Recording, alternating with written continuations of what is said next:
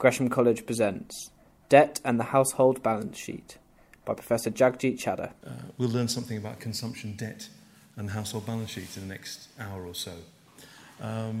It's a big question to try and tackle in this period, so I'm going to start, as usual, with a little bit of theory, some facts, and then just see what we can tease out from the theory and the facts we've learned as a guide to what's currently going on. And the big question facing people right now, I guess in a sense, is what's going to happen to consumption, the thing that's closest to our notion of welfare over the next couple of years. There's been a long drag on consumption measured per household since the financial crisis. We'll see a chart in a minute and we'll see that consumption is back to the level it was nearly 10 years ago in the last year or so. That's a long period to have had stagnation or sideways movement in consumption. And if consumption is indeed the way we think about welfare, it's not surprising as we go around the country if that consumption hasn't risen in a 10-year period for the first time in a very long time, or certainly since we've had proper records. There's no wonder lots of people are going around complaining about the national state of affairs, because relative to our expectations, we'll see some charts in a minute, where consumption tends to have grown at around 2% per year per person every year. If we've had 10 years without any growth at all, compared to where we expected we'd be 10 years ago, we're far below that. And no wonder collectively we're annoyed. What's led us down? Well, we're not going to talk too much about the causes today. We talked about productivity in previous lectures, and we'll sum up some of these things in the final lecture in this course in the summer. Not this course, this seminar series, I should say. Giving away some of my background when I say course. And so what we want to try and understand is, can we use theory to understand what's happening to consumption?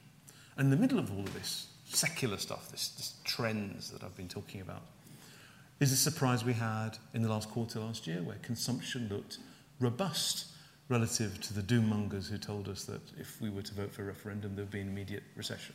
I should say, as the director of the National Institute, that's not something that the National Institute of Economic and Social Research ever said.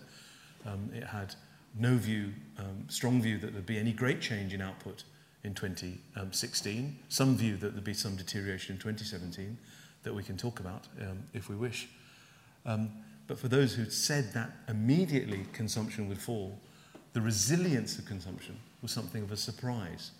I want to understand whether we can use some of the theories and some of the insights that I'm going to put in front of us today to understand why. And I'll hazard a guess at the end. It'll probably be wrong, but I may as well hazard a guess, see where we get to.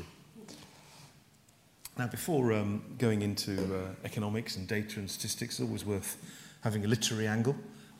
Not being classically trained myself, I'm not even going to try and attempt Polonius's famous speech from Hamlet, but I'll leave you to read it in your own good time. Many of you may have even had to learn it at school. But clearly, if you read it and you go through the points of it, the first line, "Costly thy habit as thy purse can buy," is a budget constraint. I'm an economist, I talk about budget constraints all the time. For my whole career is thinking about how much income I'm going to have over some period and how much I can therefore consume over that same period. So immediately, Polonius or Shakespeare is telling us to respect a budget constraint. But he also knows, Shakespeare's a smart chap, he tells us that the French particularly like wearing fancy clothes. I don't know if that's true or not, but that's certainly what he seems to be suggesting. And we should be careful of wanting to follow the tendency to spend beyond our income. And he also makes the further point, which is, I think, equally interesting, that if I get into the area of loans, I get into the danger of default, that the loan may not be repaid, which is something we might want to be thinking about, particularly as I show you some numbers at the end about the balance sheet of households, which has grown very rapidly in the last 20 or so years in the UK. Does that lead to a problem looking forward? And also that in the act of borrowing, I may change my behaviour. I may not want to pay. I may say that I've got no money, or I may stop working because somebody's already given me money, which means that I don't have to work anymore. So we come against the problem of moral hazard, whether having money up front changes behaviour in some important way. And this is kind of quite a rich set of points that we shall try to uncouple during the course of today's lecture. Now, I have to be ambidextrous here and hope this works. It looks like it will. So let me start with some standard points that you would get from any, I suppose Valerie will tell me I'm not allowed to say this, but any boring economics lecturer, about the relationship between consumption and income.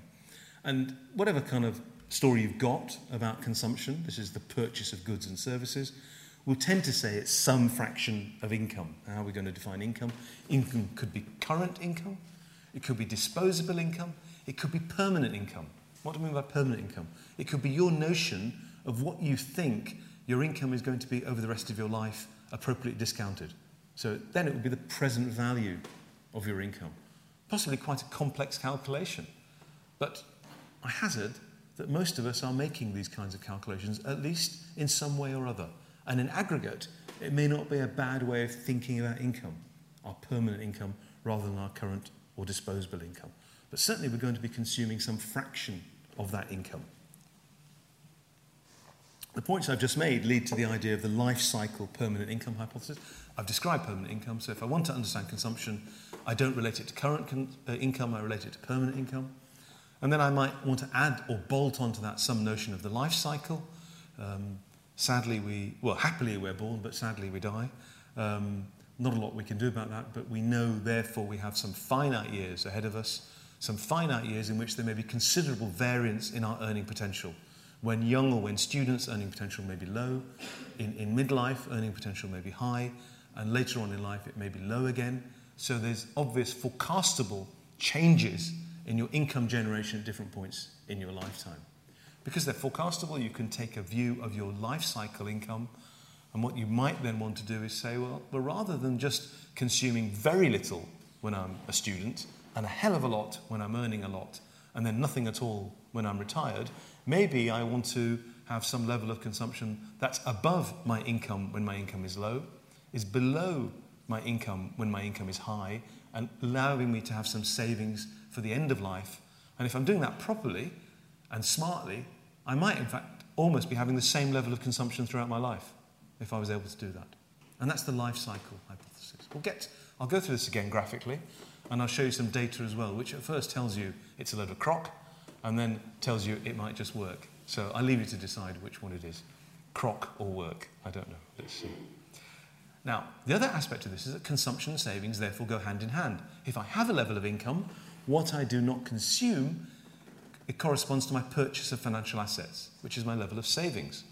So the very decision on consumption has at the same time a decision on savings. So they're not separate decisions. You are making the same decision simultaneously.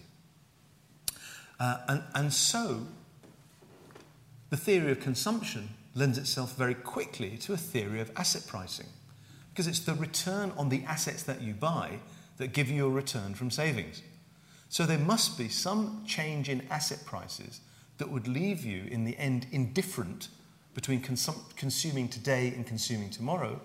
And it's those changes in asset prices that will encourage you either to defer or bring forward consumption. And at those set of asset prices, you will not, when you're in equilibrium, not wish to change your consumption allocation anymore.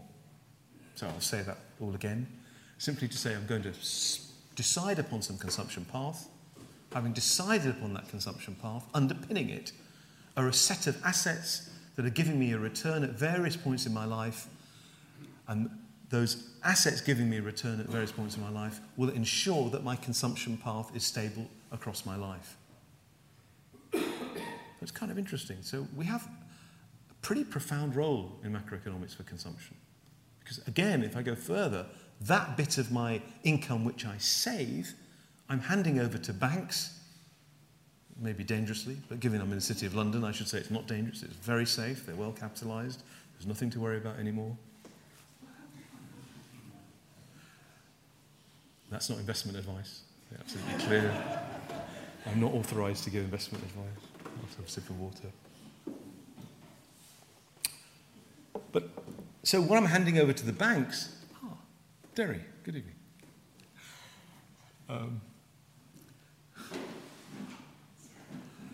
So what I hand over to the banks can hand over to other people who want to invest today. So the pool of savings also provides the pool of investment in a closed economy. So if we're going to think about aggregate fluctuations, we need a good idea of consumption if we're going to think about savings, think about asset prices that bring consumption into line, and think about the potential pool of savings available for investors. So consumption lies right at the heart of any macroeconomic theory. Don't think it's irrelevant in any way whatsoever. And then that throws open some other questions by people I might think of as a new breed of macroeconomists, or people who don't think quite in the forward-looking rational expectations way that maybe I think about things. And they ask the difficult question, but does consumption make you happy?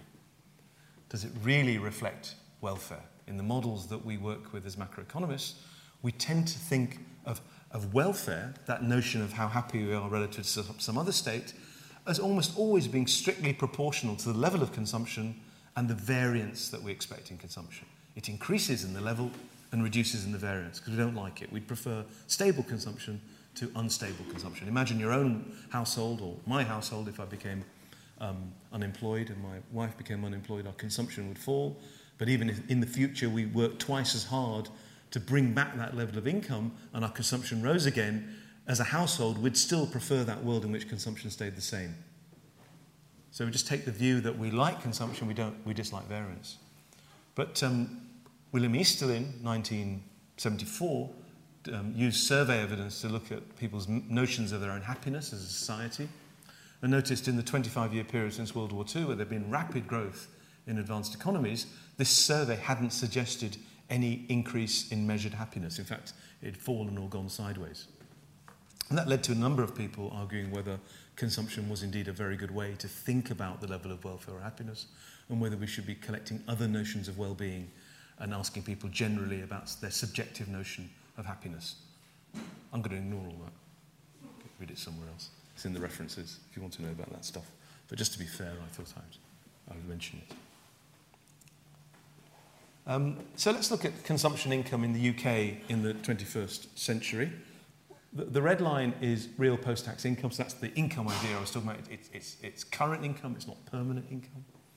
And the blue line is total consumption growth. This is growth in the last 15 or 16 years, and you can see reasonably steady level of growth in the first part of the noughties, following the financial crisis, where there's a rapid fall in real post-tax income. You can see after a while, there was a bit of a gap, consumption then started to fall. So people tried to smooth for a while, but it then followed it down as people decided, hang on a minute, maybe my permanent income has fallen and consumption growth is also going to fall. And we can see quite a longer level of consumption at -5 or 6 in 2009 that kind of may suggest other kinds of constraints operating on consumption at that time, because even though real post-tax income had risen, consumption stayed low, didn't follow it back up again straight away. So it could be that people felt debt constraints, understood that they had high levels of debt. It could be that they were unable to borrow. Could have been, you can build a story there about something driving consumption down lower for longer than you might have anticipated. That's that gap, as you can see as the line goes up from 2009 to 2010, between the change in post-tax income as it goes back to positive numbers and then what happens to consumption. And a mild dip again in 2011, arguably a combination of the chilling effects in Europe at that time and the impact of some of the fiscal consolidation that was started. And then since then we've seen reasonably steady levels of consumption, a dip in real post-tax income towards the end of last year, but yet some what looks like robustness in consumption at the end of the sample. That's the thing I alluded to at the beginning as to whether this was a surprise to people who thought that after the referendum the economy would rapidly go into recession. So a number of hypotheses have been put forward as to why there was so much resilience in consumption after the referendum. And I'll put a few up and you can decide what you may decide. Well, what if permanent income rose after the referendum vote? Let's suppose we all believed as a country we'd be richer in the future were we to leave the European Union. If that were the case, we then would expect consumption to jump up now as we're consuming from that higher level of permanent income after leaving the European Union. That will be a surprise, given the overall view of the economics profession, but it's a possibility. We'll go and see later on as to whether that's true or not. We also know that consumption, when we measure it, seems to be well tracked by sentiment or consumer sentiment. And let's suppose 51 or 52% of the country voted to leave the European Union. Could it be that they were made more confident by that result and they're the ones who increased their consumption? In order to get to that question, we're going to have to go to the disaggregated household level and look what happened at a household level and for those types of people who voted to leave rather than remain. There's a lot of work out there now that tries to understand the nature of the vote, and we have a number of identifying characteristics: age, level of recent migration, income levels, competition from overseas, level of tertiary education as well. These factors could be taken into a model to try and understand whether the same people who voted leave rather than remain are also the same people who've increased their consumption levels, if that particular hypothesis were true. The third possibility is that following the jump down in the exchange rate in summer last year, that people were smart enough to realise that next year, i.e. this year, inflation was going to be high and goods prices were going to rise. So if they knew that, it makes a lot of sense to bring forward consumption when it's cheaper in the last quarter of last year. That would require a high degree of smartness, which is entirely plausible, and perhaps entirely implausible as well. But anyway, but people would just say to themselves, look, these things are going to cost more next year, so I'm going to bring them forward. And indeed, if you look at the composition of purchases, there seems to have been a lot in what we call durable rather than non-durable consumption, so fridges and cars, rather than other types of commodities. Or could it also be that the rapid response of monetary policy in August last year lowered interest rates and encouraged people to bring forward expenditure, particularly if the banking sector responded by increasing the availability of loanable funds at this time? There's a number of hypotheses, and maybe at the end of the lecture I might offer my own view. Now, let's go back over the life cycle hypothesis. I've described it verbally, but let's see if we can understand it with a chart as well. This is time. Naught is when you're born. I haven't put a final date for anyone there because I don't want to predict the end. It's all going to, but we know at some point it will end.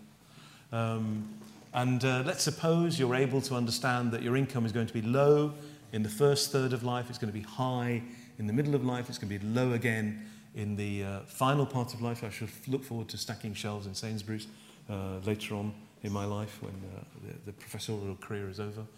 And then, as a result of that variance in income over your life, you wouldn't, if you want to smooth consumption, allow your consumption to be constrained by your income at any point in life. You wouldn't want your consumption to be very low in the first period, very high in the next period, and very low again in the final period. So what you'd ideally want to do is adopt a consumption plan that would have you having a stable level of consumption in your whole life, so that the area under the dotted line is the same as the area under the solid line over the whole of your lifetime. That's what you'd want to adopt if you possibly could. Now, that would require the ability to borrow when young, and also a set of contracts into which you could buy financial assets when middle-aged that would give you the ability to pay off the debt that you'd accrued when you were young, student debt, for example, and also give you a sufficient return so you could have a consumption path in your old age that was also at the same level. And that's the very simple and yet widely held and considerably followed view of a theory of consumption, that we're going to want to smooth our consumption over our lifetime according to what we think is our permanent level of income. So let's use this. When would we expect there to be debt accruing in the economy? Well, when we're young. When would an economy be having higher levels of debt? Well, when there are more young people, when the economy has a high birth rate, when the demographics are young, we would expect that economy to have higher levels of debt. Let's go on.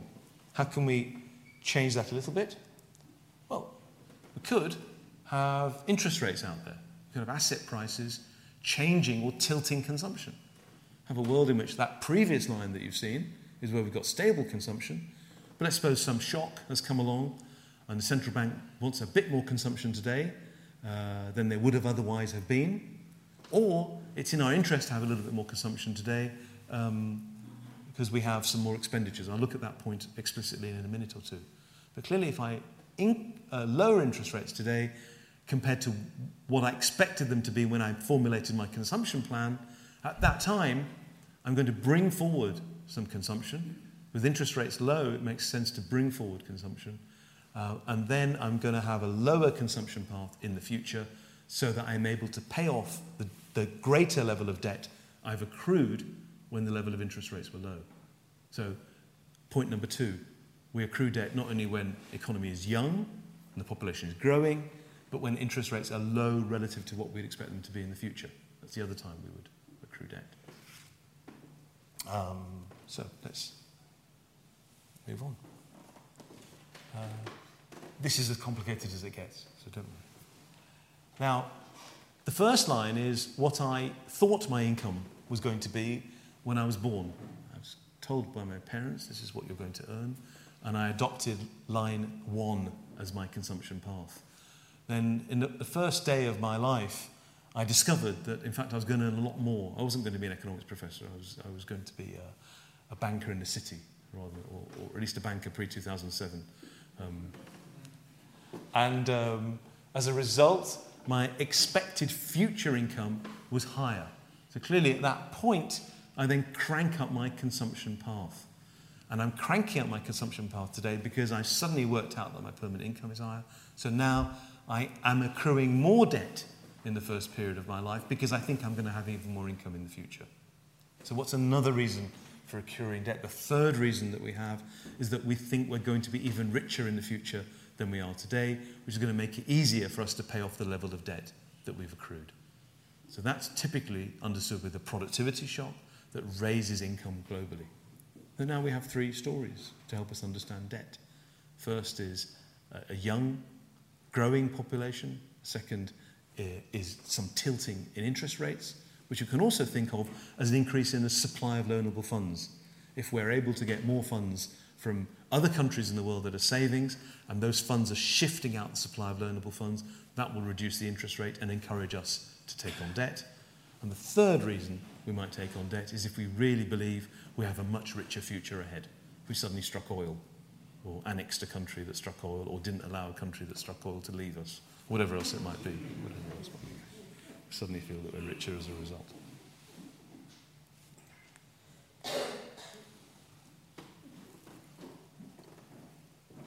So I've given you a story about stable consumption. What if we can't borrow? What if, as a young person, I go to the bank and I say, I'm going to be a banker in the city. I'm going to be earning a lot of money in 25 years' time. Please, can you lend me so much now that I can buy a car and I can live a life with a nice suit? And the bank may say, yeah, I believe you, but I'm not going to spend other people's money on that belief. I'm going to apply a liquidity or debt constraint. I'm going to say you can't borrow up to the present value of your income. You can only borrow up to some level of collateral, or let me make a crude joke, what I think your organs are worth, or whatever else it might be that you can lay on the line in terms of backing the funds that are available. And your own collateral may be somewhat less than what you may need to smooth your consumption. So in the presence of credit constraints, what you're going to find is that your income and your consumption are much more closely related. You can't accrue debt in the same way. So just as I said, if the loanable funds move out, you can accrue more debt. If they move in, if credit constraints start to bite, you're going to find consumption income moving much more closely together than you did. So the opposite of that is that debt is going to decumulate in a world of biting and important credit constraints, which is certainly one we think we've entered into after the crisis of 2007-8, and we'll look at the numbers a little bit later on. The 2 things we're going to notice: much less scope for consumption smoothing and much lower levels of debt in that world. Because now we're just following much more closely our consumption level. Take it to its extreme. If there were no financial markets at all, some people not here would be very happy, but if there were no financial markets at all, the red line, dotted line, and the black solid line would just be the same all the way along, because you couldn't borrow or lend from anyone. So, these are some results from a paper by Orazio Attanasio, who works at University College London. And on the left-hand side is the USA. The top row is disposable income, and on the right-hand side is the UK. The top row is disposable income in both cases. The x-axis is age. 20 is kind of young, and 60 to 70 we now know is middle age, but when he wrote this paper 20 years ago it was old. It's kind of, the world is changing. And what you can see, broadly speaking, is as far as income is concerned, I know this is continuous, but a kind of set of lines that don't look a million miles away from that humpback I showed you a minute ago. Low income. If I just go back, can we go back with this? I don't know if we can. Can we? Oh, we can. Good. So this solid line has low, high, and low again. And actually, if you look at that in a particular way, it does look low, high, and low again. This is the actual income that we have.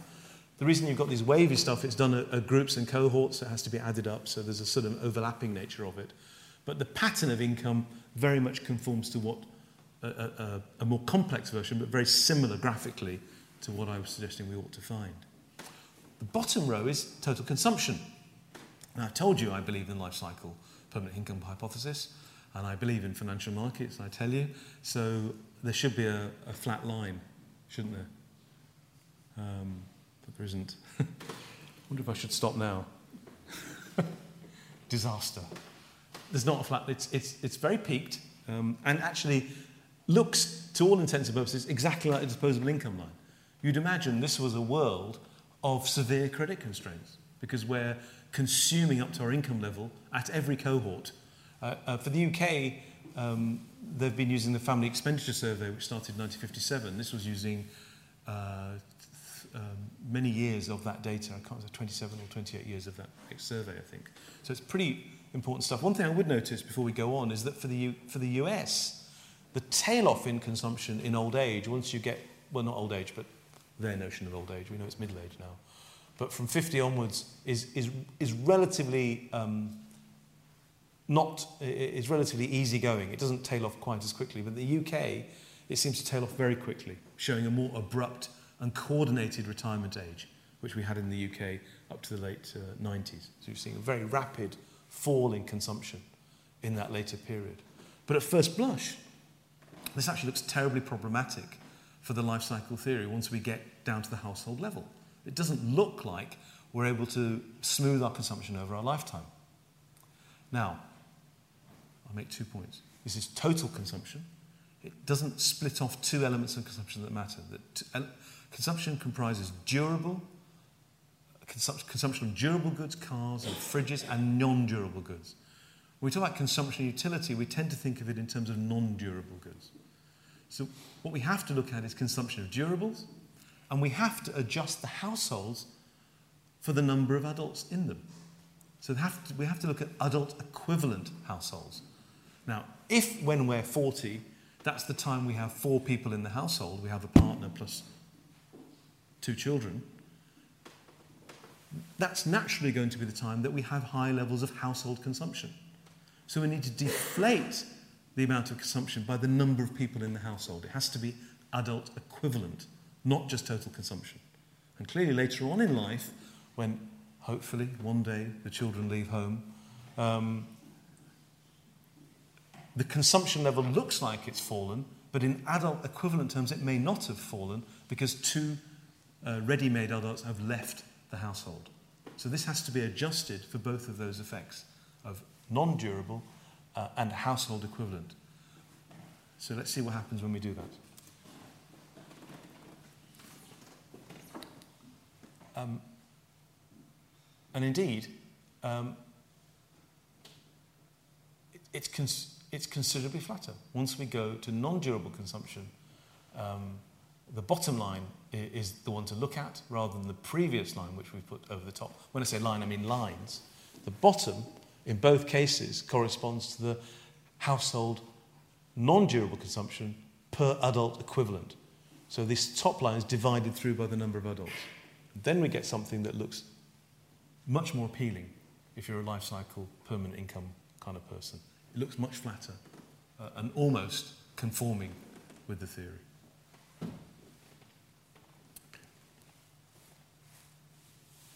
Oh, that doesn't work, I've realised. So let me summarise this part of the lecture, and then we'll go on to look at some pretty pictures. Well, I think they're pretty. So what are we doing? We're going to have a budget constraint, which has consumption equals income over the lifetime. We'll expect consumption to be smooth over the lifetime. Saving is mostly going to occur in midlife. So if we're going to have economies that are saving economies, they're going to be ones in which there's, in principle, a large number of people in middle age. They're the ones saving. And if we're going to have economies that are accruing debt, they're going to be economies in which there are large numbers of young people. That's what we'd expect to find. Whether that's true in reality, we can talk about in questions. Increases in future income, as I've suggested, will tend to increase indebtedness. Reductions in interest rates will tend to bring forward tilt or bring forward consumption. So that's what we should have in our mind when we think about the decision to consume, remembering the decision to consume is the opposite of the decision to save, and decision to save gives us a view as to the level of debt we accumulate as an economy at the household level. No, this one. So now let's look at real consumption per head in the UK since 1955, in this case. This is in real terms, so and it's in pounds per quarter or widgets per quarter. So in 1955, every person was consuming around 1,300 widgets per quarter, and that by the time of the financial crisis in 2007, 2008, they were consuming a fraction over 4,500 widgets per quarter. So this is the point about economic progress that I was talking about at the beginning of the lecture. Firstly, there has been economic progress. Don't let anyone tell you things were better in the past, certainly not in consumption or welfare terms. That's a load of crop. But secondly, because of that long period of growth, we had grown to expect that period of growth.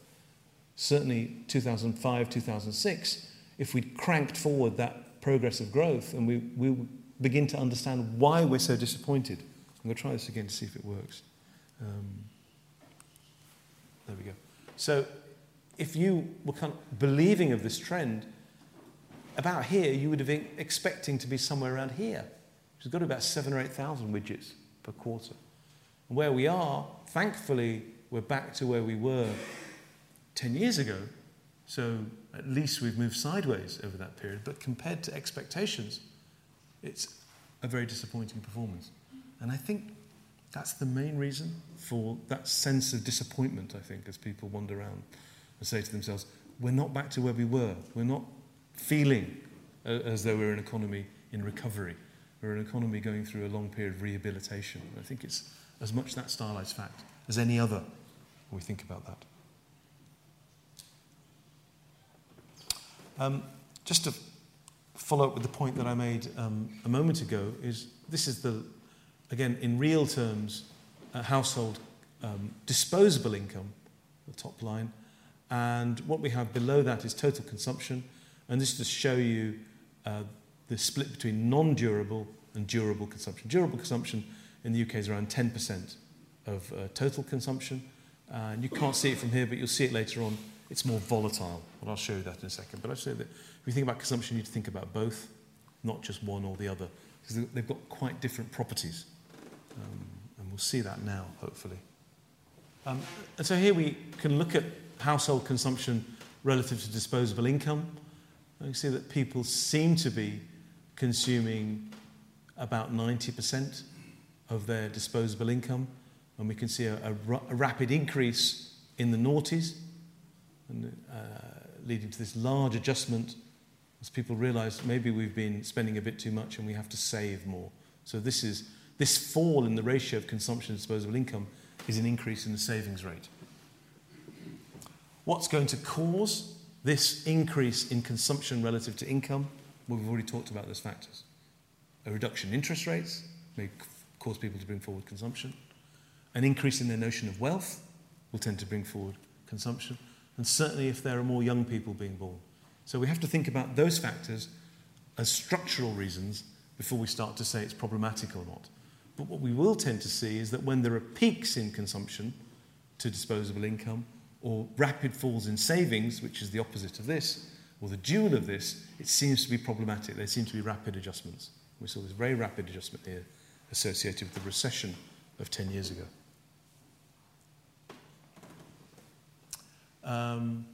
Just to drive home the point that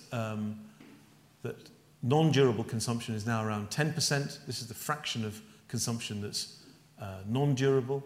So durable consumption is around 10% of total consumption. Why do I keep stressing the point about durable versus non-durable? We know that durable, because it's the purchase of a good that lasts for many years and often of high value, such as a car or a fridge, is more sensitive to changes in interest rates than durable consumption. When we're trying to understand the impact of changes in interest rates, we want to split the two off. Think about durable and non-durable separately. It's interesting that the fraction of income that we're allocating to durable goods is increasing. I'd also look at the ratio of household national consumption. Now, the difference between national consumption and household consumption is that when we look at national consumption, we're throwing in the non-profit sector, the charity sector as well. So the numbers are slightly different here. But the national consumption includes households and the charity sector. And you can see these large falls in wartime, and you can see where this crosses 1 in the late 1980s and in 2007 was quickly triggering large adjustments again. So as consumption rose relative to disposable income to some peaks over its long-run level, what you're seeing in every case is rapid adjustment afterwards. It's something to worry about. Households suddenly realise we've got too much borrowing here, we're not saving enough, and then there's a rapid adjustment. It's a kind of something to be wary of when you think about an economy. So the other side of that is to look at the savings rate, and you see that the savings rate in the pre-20th century period was very volatile, probably measured with a great deal of error, seeing a lot of movement there. See in the immediate post-war period of financial repression, relatively high savings ratios that fell in the 1980s and the noughties to something around about 6%. It's difficult to see a sense of any stability in that number. It seems to be extremely volatile in the UK. So we're not seeing a stable level of savings. And that's difficult to understand within the context of the life cycle permanent income hypothesis I've put forward. So I think it is a concern. One possibility is that because we have non-profit institutions in there, we may not be measuring this perfectly accurately as opposed to households alone. So some of the volatility here could be being introduced by the non-profit institutions.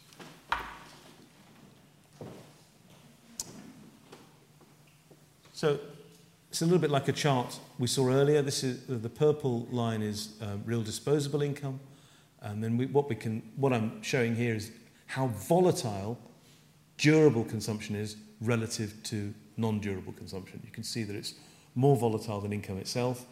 It's responsive to interest rates and particularly responsive to the availability of loanable funds.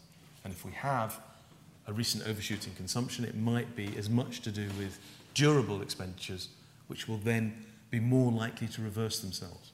So what are the stylized facts about consumption? Durable consumption is less volatile, but if it gets shocked to another level, it stays there for a while, reflecting views on permanent income. Non-durable consumption is more volatile, it jumps up and it jumps back down again. So if some of the overshooting consumption last year was to do with durable consumption rather than non-durable consumption, you can expect it to reverse itself in a way that if it was durable consumption, it wouldn't. And that's an important separating principle. The consumption on durables may have been closely related to changes in interest rates and lending conditions.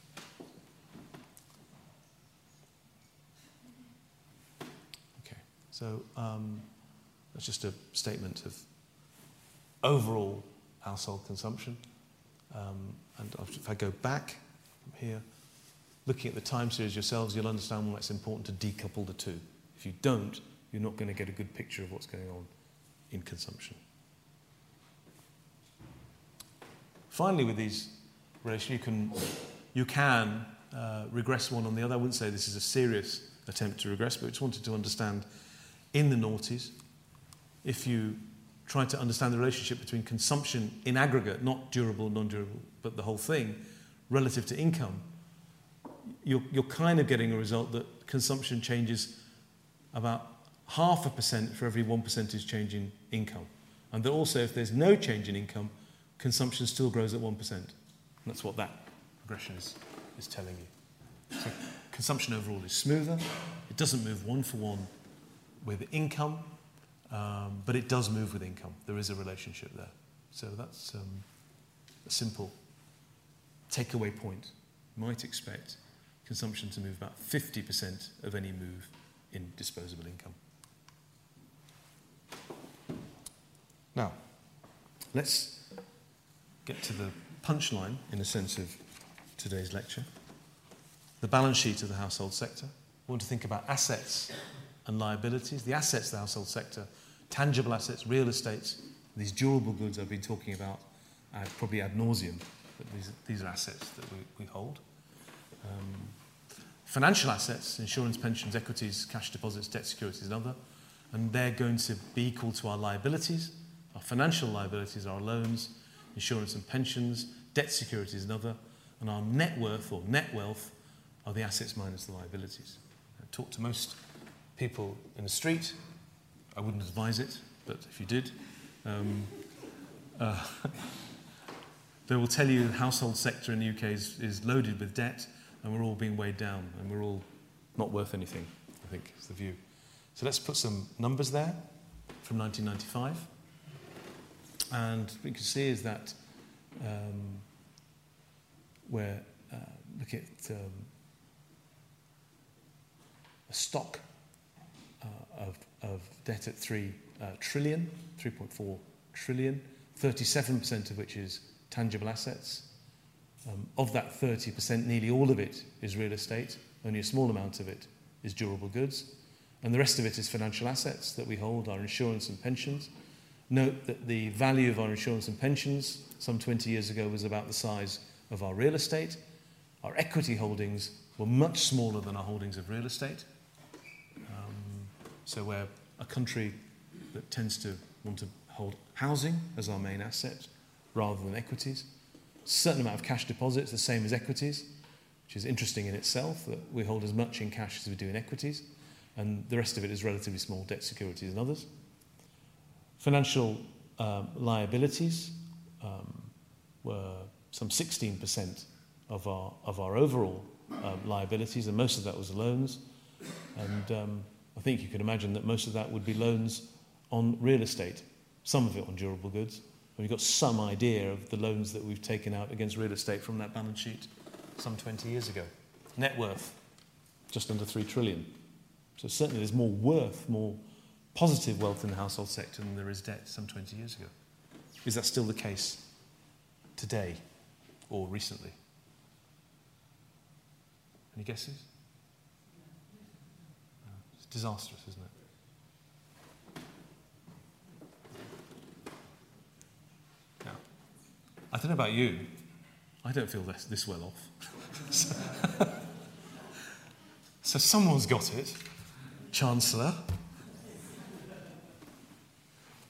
Maybe it's all those self-employed people who don't want to pay national insurance contributions.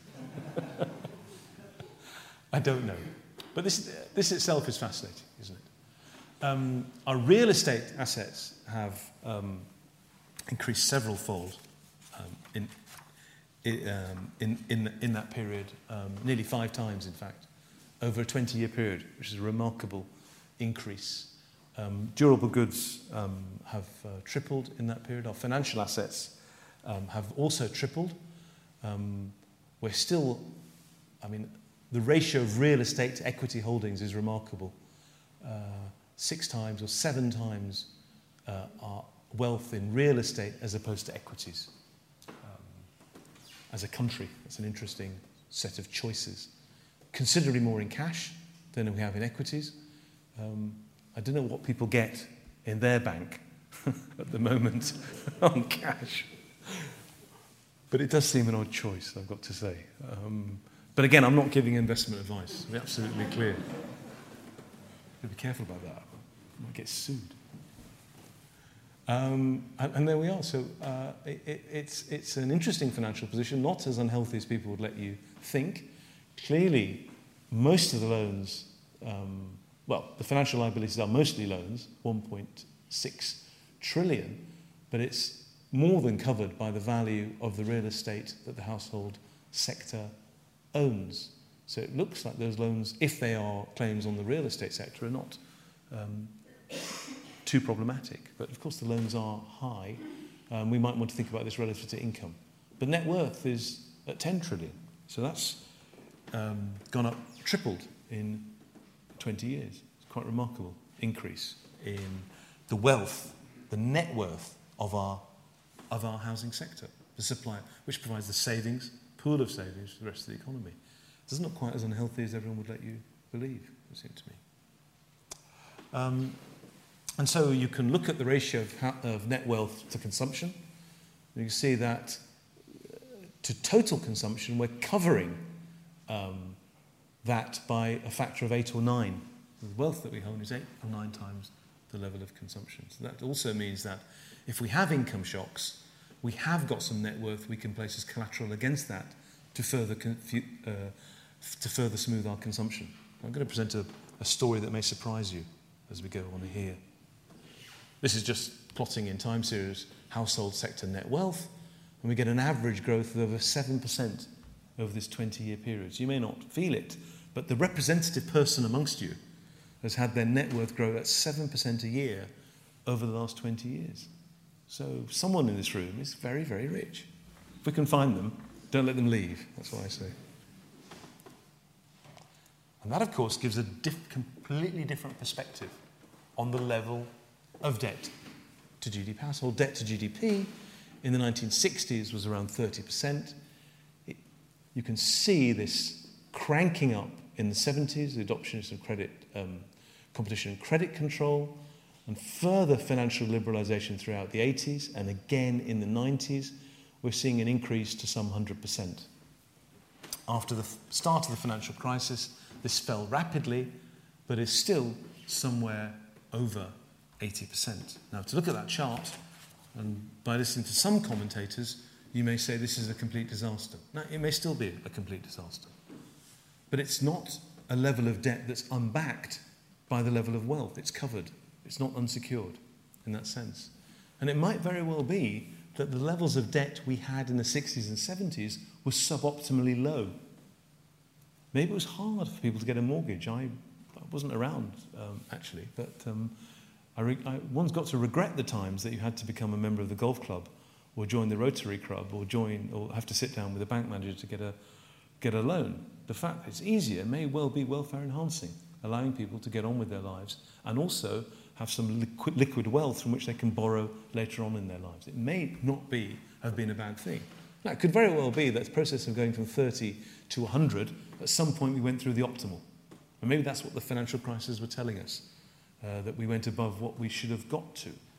But I would submit that getting back to 30% may be below what is optimal for a growing economy to have, perhaps a young economy and all the things we've talked about, for an economy in which we expect there to be productivity.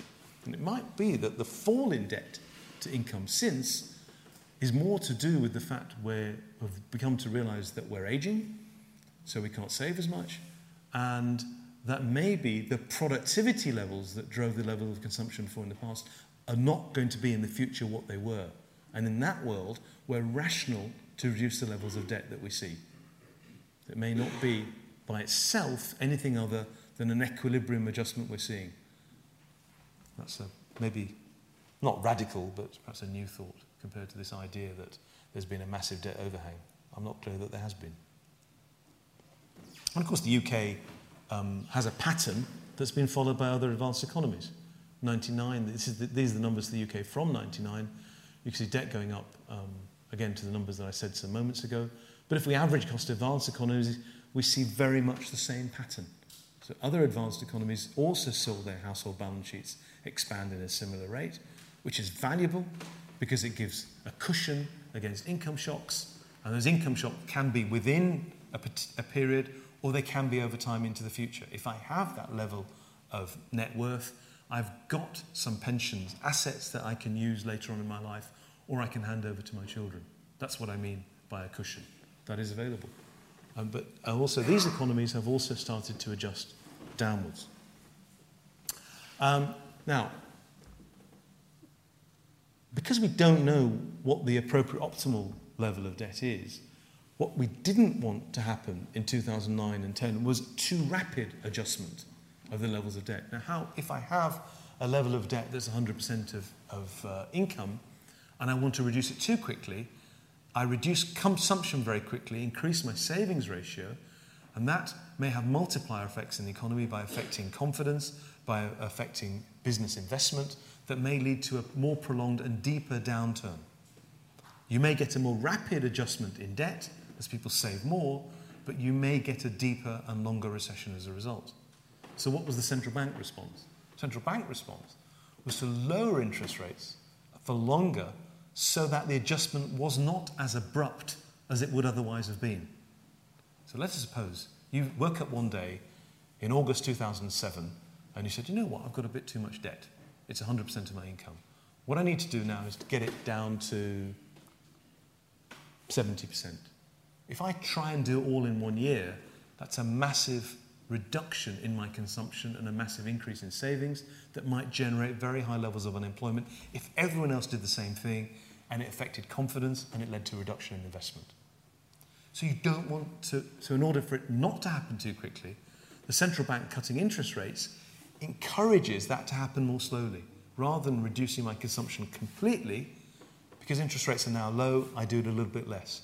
Because I do a little bit less, the process prolongs over a number of years rather than 1 year. That may be why we're sort of feeling this sense of it's just going on and on and on as we're slowly adjusting to some appropriate level of debt. I can't tell you what the appropriate level is. I'd have to think about the demographics, the long-term interest rate, the likely accrual of productivity. All these factors could pin down a particular optimal level. But we need a structural story and we could arrive there. But it would seem to me that it's not back to 30, not back to 50. It could very well be in the 70, 75 range. But I'd have to work a little bit more to come up with a number for you. In conclusion, as economists, we think consumption is closely related to welfare. It's the thing we want to understand most because it picks into so many other parts of the economy. Aggregate consumption does, though, tend to follow current income more than we might expect, and it's therefore may not be fully rational. There may be all kinds of people out there who are hand-to-mouth, affected by credit constraints or affected by consumer confidence, so that the life cycle story, although it's an approximation, isn't a perfect reflection of what goes on. But in that, we have to unpick the durable and non-durable consumption story. If we're going to understand booms in consumption or surprises in consumption, we have to move away from the aggregate and look at the cohorts. It could be that when we look at the boom in the late 1980s, it was exactly to do with a population boom of young people at that time. If we want to understand what happened last year, it might be something to do with regional effects from particular areas that voted in a particular way. So the aggregate level can only give us a certain insight into the economy. We have to go down to the household level. The good news is, though, debt accumulation is more than matched by net wealth. The thing that worries me a bit is the concentration of wealth in housing. We'd want it to be more diversified, but again, that's not investment advice. We're going through a period of adjustment in household debt. It may be far from complete, but we have gone through an important period of adjustment. And central bank policy, it seems to me, has been about smoothing that adjustment, and I may say appropriately. Thank you for coming along. I'll see you next time.